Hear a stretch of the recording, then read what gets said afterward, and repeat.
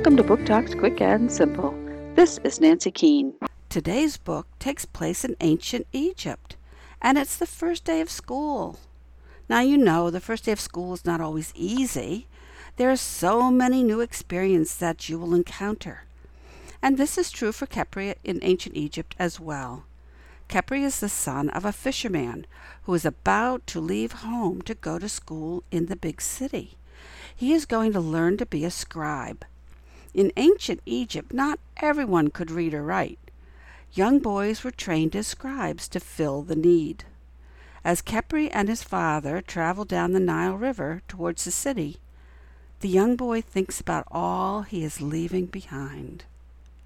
Nile Crossing by Katy Beebe, Erdman's Books for Young Readers, 2017.